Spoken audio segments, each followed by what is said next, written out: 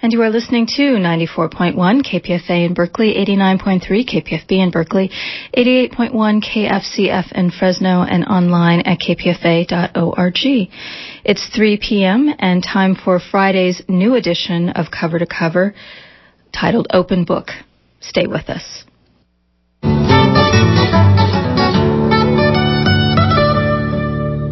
Welcome to Cover to Cover's new segment, Open Book, a celebration of the written word. This will be a space where you'll be hearing a variety of works that might include interviews or readings for you. Today, as we commemorate the other 9/11, Chile, Chilean-American writer Francisco Letelier reads excerpts from his essay, The End of the World, produced by Nina Serrano. Letelier describes his adventurous journey to Patagonia with his brother, fulfilling a childhood vow to visit the penguins. Once there, Letelier unexpectedly visits the ghosts of his father's politically motivated assassins and torturers, and even encounters a hungry puma. Listen and enjoy.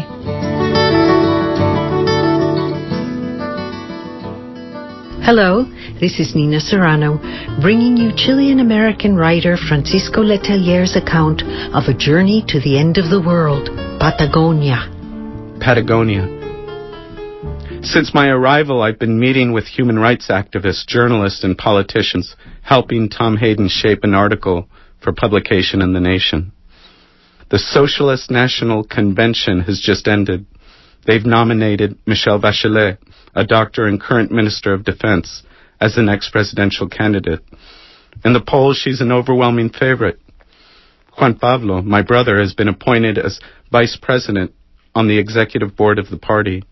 The previous evening, he and Isabel Allende, the daughter of the former president, accompanied Bachelet through the crowd of delegates attending the convention. They've been key figures in creating the laws and democratic institutions that will help the nation move into the future. I joined my brother, his wife, and his 3 children at the airport in Santiago to catch a plane south. We'll travel to the city of Punta Arenas and then, after a time, make our way towards Puerto Natales, and a place where he has secured a cabin in the wilderness. We're finally fulfilling a promise to each other, made when we were just small children, before the storms of our adolescence. It began as a promise to visit the penguin colonies outside of Punta Arenas someday. We had played soccer as children in the Washington, D.C. area on a team made up of other Chileans called Los Pingüinos Chilenos, the Chilean Penguins. The promise has grown. Over the years, we have acquired more reasons to travel to these territories. We're leaving the capital amidst measures of long overdue justice.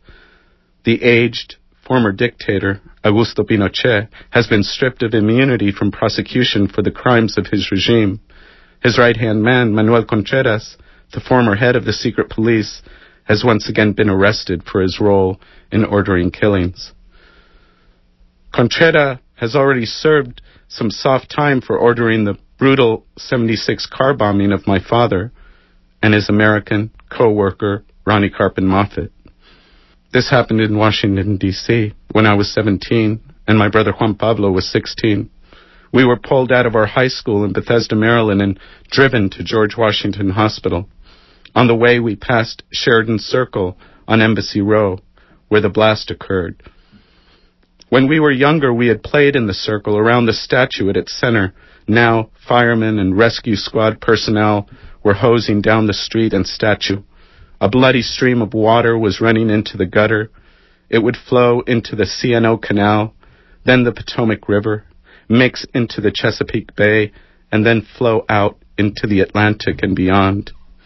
To this day, I imagine the blood sinking into the salt and water of the sea and making its way around the southern tip of South America, passing through the Magellan Strait, joining with Pacific waters, and unerringly making its way through fjords, coves, bays, towards a place on the Chilean coast, near the Mapuche Indian territories, where my father spent his childhood.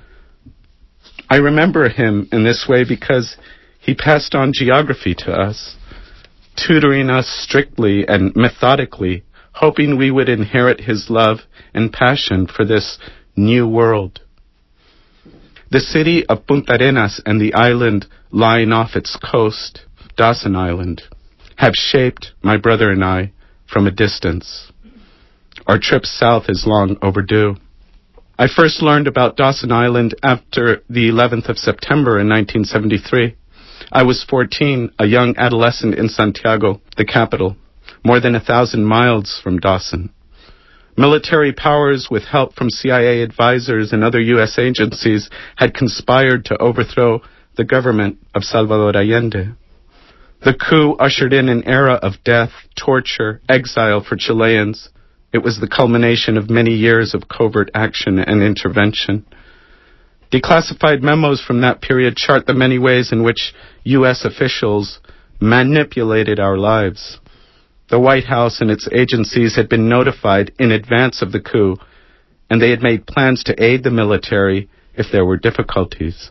In a revealing conversation between Richard Nixon and Henry Kissinger after the coup, the Secretary of State reports, "We did it. No one knows." Then we had returned to Chile after living in the United States for 13 years. My father lost his job as an economist just days after I was born because of his support for Allende's first bid for the presidency. He was told he would not find work in Chile. We entered our first period of exile and returned to Chile in 1970 after Allende was elected. But we were immediately sent back to the States so that my father could serve the popular government. Nearly 30 political leaders from Allende's overthrown Popular Unity government, the Unidad Popular, were sent to Dawson Island, along with 200 prisoners taken locally.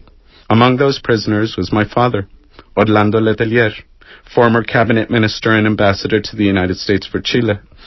On the day of the coup, my father had received an early morning phone call from Allende. Allende told him, "There are reports of military garrisons on the move. The Navy has deployed its ships from Valparaiso." My father said he would leave immediately to join Allende at the presidential palace. Allende said, "No, I want my Minister of Defense at the Ministry of Defense." One of my father's bodyguards did not arrive that morning. He was told his wife was given birth. He left in a rush as he always did, and we did not get news from him for days. We watched plumes of black smoke ascend into the sky, heard jets fly by as the presidential palace a few blocks away was bombed. In those dark and terrifying days, life as we had known it ended. We were put under house arrest as squads of soldiers searched the house. Curfews were put into place. People went into hiding. Others disappeared. We thought my father had died with Allende. Later, he told us that he arrived at the ministry only to find his way blocked by soldiers. He said, "I give the orders here." A voice came from the inside. "Let the minister in." As he walked through the threshold, he felt a machine gun hit him in the back, making him stumble. The man with the gun was his missing bodyguard. In the days after the coup, he was held in several locations. At one point, he was taken out and marched out to a wall where executions were being carried out. He had heard the men taken out of cells, the protests, the volley of gunfire, and the dragging of bodies. As he was marched towards what he thought would be his death, he prayed he would not tremble, cry out, or stumble. An argument occurred between two officials. He heard a rough voice say, "I'm in charge here," and he was led back to his cell. Eventually, he was transferred to Dawson Island, off of the coast of South America, across the water from Punta Arenas. There, prisoners were subject to forced labor and military marches in formation. They were made to install posts and cables, fill trucks with quarry stones, maintain roads, excavate channels, carry loads of debris, and collect decomposing ferns from a marsh to use as a landfill. I've learned more about the camp and the life prisoners led in it from survivors who knew my father. He was careful when he spoke about Dawson. Perhaps the experiences were difficult to relive, and perhaps he was protecting us.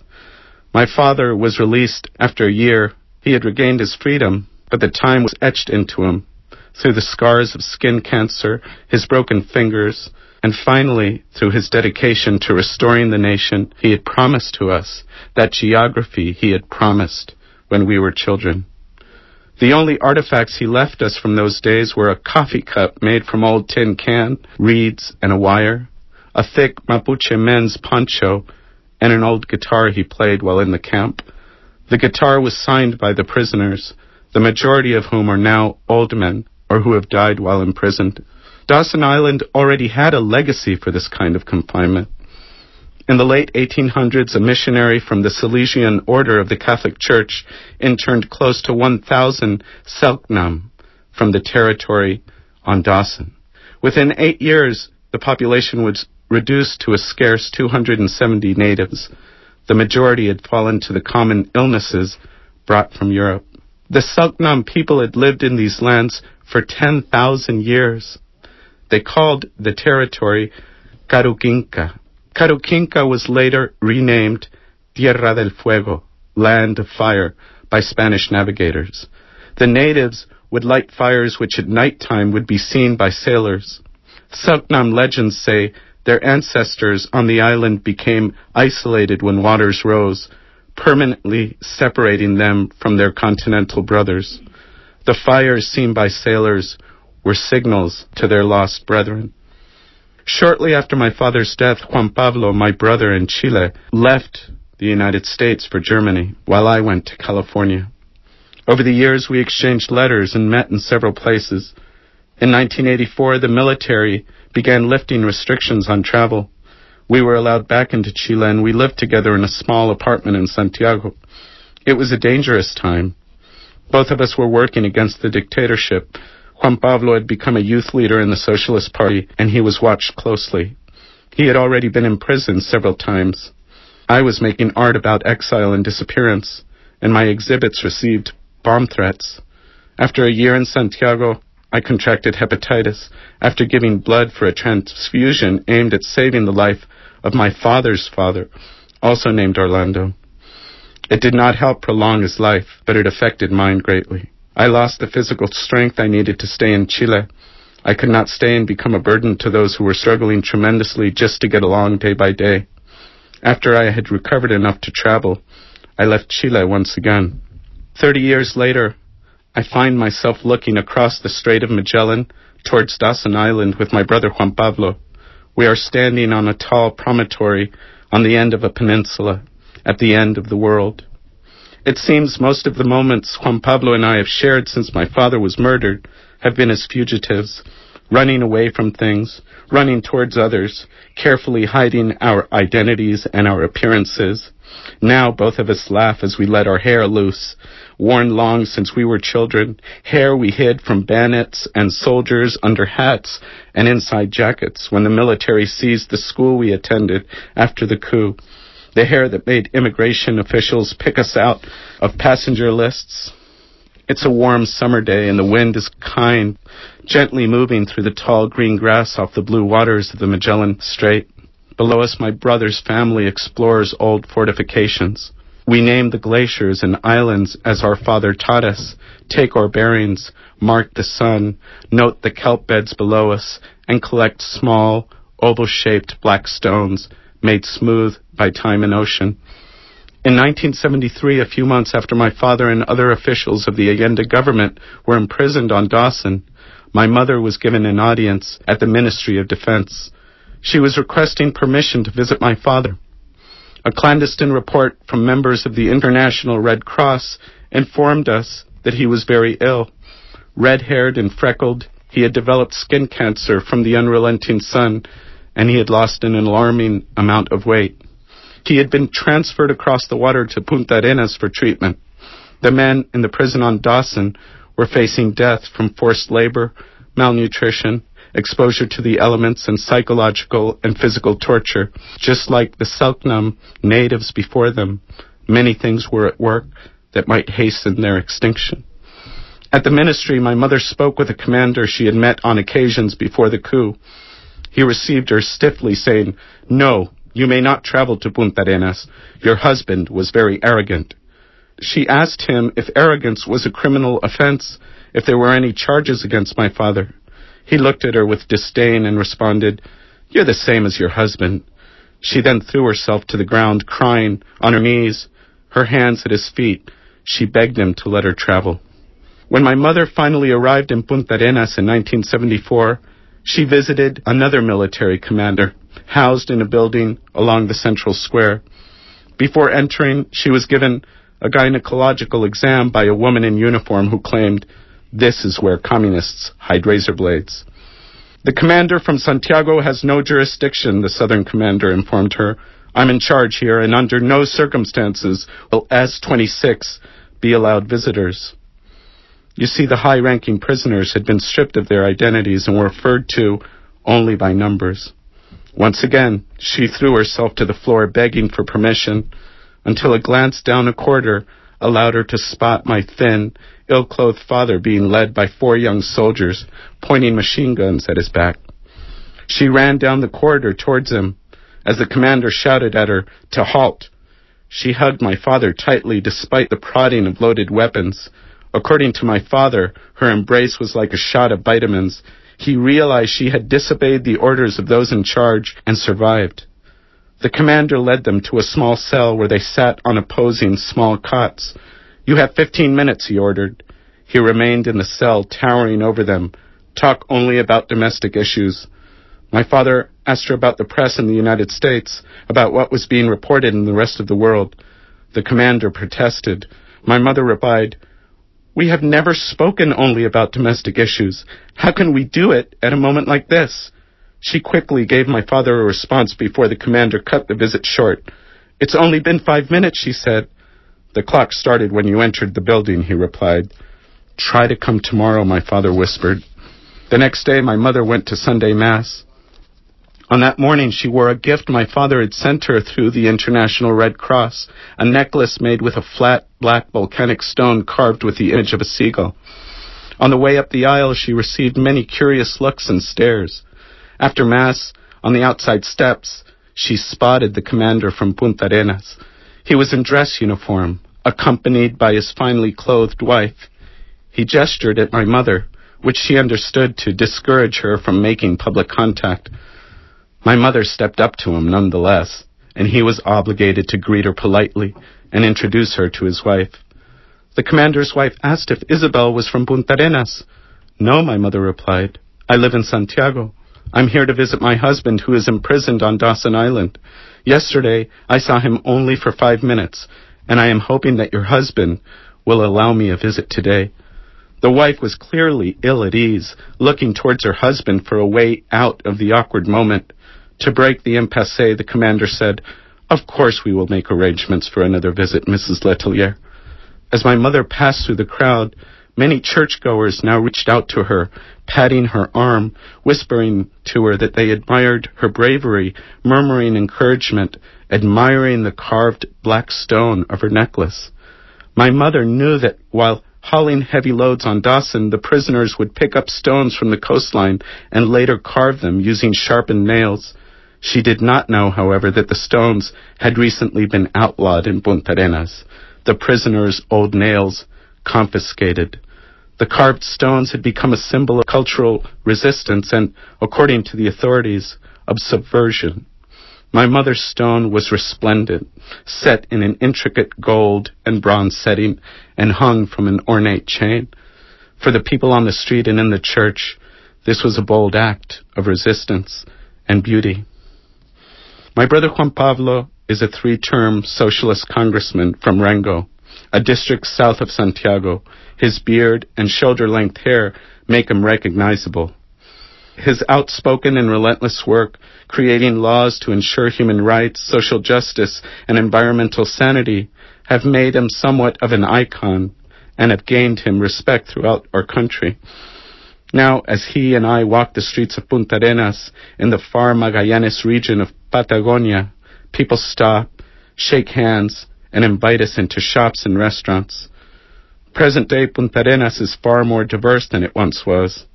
On one corner stands a tall teenage girl, dressed in Gothic fashion, her face powdered white and long black gown, slashed and safety pinned. As we pass, her native features flash a look of recognition as she takes in my brother's children, long-haired Jose Miguel, who is 15, Margarita, 13, and fashionable 22-year-old Macarena, with piercings through her eyebrows, tongue, and navel, her skin flashing a tattoo. Yes, we are real, I think to myself. You and us. Returning from a silent past, we are the children. We are the blood. We belong as much as anyone else. I conjure up the faces of my boys, hear their voices and whisper, I love you, letting the stars take it to them far away. These are habits from a life of exile. This is what my father said he did when he was on Dawson. He said it was one of the things that kept him alive. The next day we leave Punta Arenas and take a long drive towards Torres del Paine National Park. Along the way we stop at a small house with a zinc roof where a handwritten sign advertises meals and refreshments. Upon entering we're buffeted by the strong smell of a curanto de olla, shellfish, mutton, chicken steamed in a large pot. Around small tables, men were drinking local beer. These are the shepherds of the Pampas, and through the back of the house we see the horses they've ridden there. Smelling of livestock and sweat, the men greet us warmly. They welcome my brother, a person they've only seen in newspapers and on television. They ask him to sit with them. They ask questions and drink beer. They seem to have been waiting to tell their stories from the dark years of the dictatorship. They show us scars, talk about the land, and ask about the news from distant Santiago. My brother is not what they expected. He knows about livestock. He knows the history of the place. And they like me when I eat and I drink my fill. I go outside to see their horses, compact and sturdy Chilean horses with long manes and tails, outfitted with comfortable saddles and padded with sheepskins. They offered to let me ride a young stallion. I handle them fairly and canter off into the plains, nothing in my field of view but snow-capped mountains and sheep. I remember my son Matias. His best memories of Chile are of horses and mountains, just as mine were when I was 13, before the coup. I feel guilty he's not there with me. When I return, the men are pleased with themselves and with me. To let a stranger ride your best horse anywhere in Chile is unlikely, but especially out here. The owner, a man who looks older than I am, but is probably 10 years younger, jokes, Llévate mi mujer, pero no me toques el caballo. Take my wife, but don't touch my horse. I tell them I bought my first pony for $25 at an auction in Virginia, a place in the United States, with earnings from baling hay for a farmer when I was 13. They laugh and shake their heads as if I was from another world, slap me on the back, and then invite me in for el trago del estribo, the stirrup drink, one last beer for the road. 2 hours later, we finally reach Torres del Paine. It's an unforgettable place, teeming with wildlife. The landscape punctuated by stone needles and glaciated peaks. Herds of wild guanaco crowd its hills. Condors and eagles dot the sky. Ñandú, Patagonian ostriches, are plentiful, as are foxes and puma. During the day we explore the park. We visit glaciers and lenga forests. The trees grow close together, their red trunks rising 150 feet, intertwining their moss-covered canopies as protection from the wind. Some are more than 600 years old. A small military detachment of enlisted men are assigned to patrol the park, and I see them run by our small cabin every day. We watch for huemul, the elusive and threatened Chilean deer that's part of the national emblem. After days of hikes and searching, we finally spot a well-antlered buck. Under the Southern Cross constellation, and nights lit only by candles and brilliant stars, my brother and I bring up names from the past, reconstruct memories, talk about our children, and what the future may bring. For both of us, this place is far away from home, but we feel as if it belongs to us, that we have always planned to come here in this way, with a warm southern wind blowing under the stars. I hike up into thick ravines alone, knowing that perhaps I might be the first person to have done so. The park is new, and some of it is virtually unexplored and untouched, but something has been hiding here for a long time. I come across a bevy of guanaco skulls against a cliff. As I climb further, a shadow crosses my path. An eagle is floating in the wind just beyond my arm's reach, looking intently down at me. It rides the current, staying right above me for a minute or so, rotating its neck right and left, looking at me with one eye and then the other. With an almost imperceptible flick of a tail feather, it catches the updraft over the cliffs. When I reach the top of the ravine, I hear a cry as the eagle circles back around for one last look. That evening, We roast mutton over slow coals outside our cabin. Our meal will take some time to be ready. In the lingering and rosy light of the austral summer night, I decide to walk to the banks of the nearby lake. In previous days, I have spotted tracks and seen evidence of kills by a large animal. I break through the trees and begin to cross a small creek. 5 yards in front of me, crouching on the path, camouflaged perfectly by the tall golden grass, a female puma twitches her tail. In the distance, I see one of the enlisted men. As he nears us, the cat crouches down and gets ready to pounce. I almost call out to warn him, but by then he is gone. The cat looks up at me, and for one moment, I'm afraid. She's perhaps the most beautiful animal I have ever seen in the wild, and somehow I know she will do me no harm.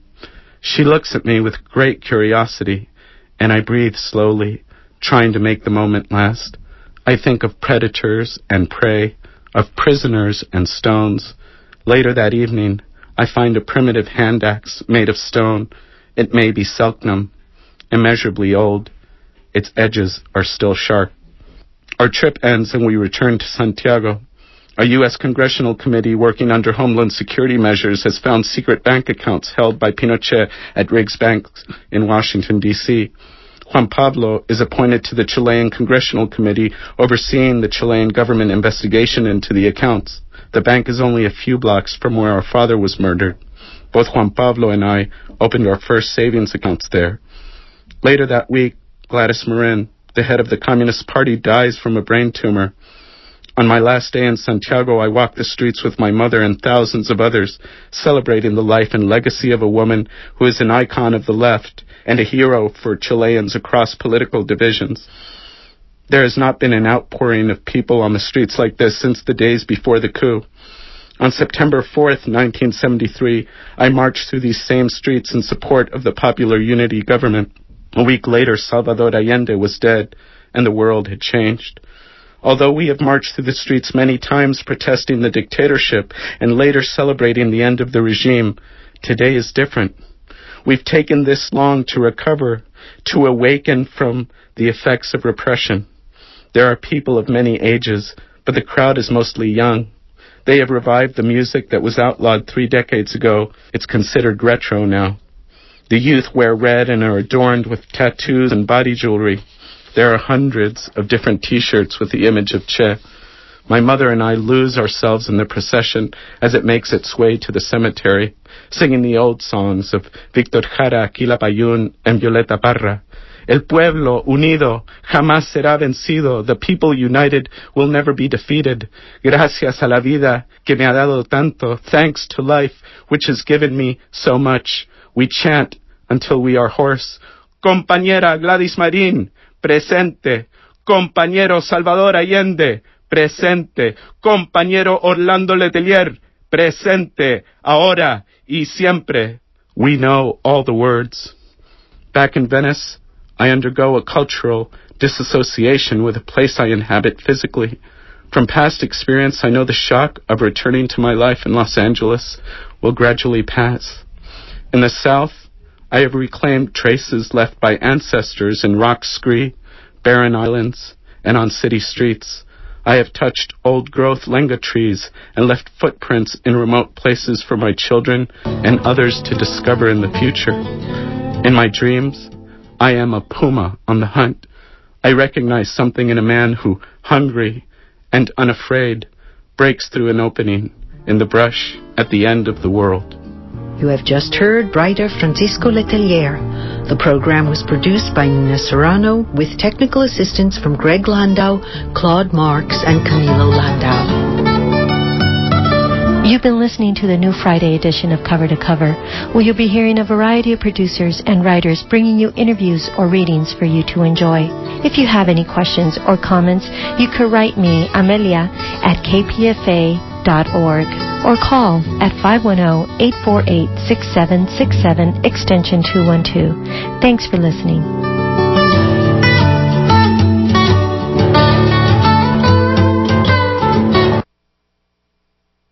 The following is a test of the emergency alert system. We repeat, this is a test of the emergency alert system.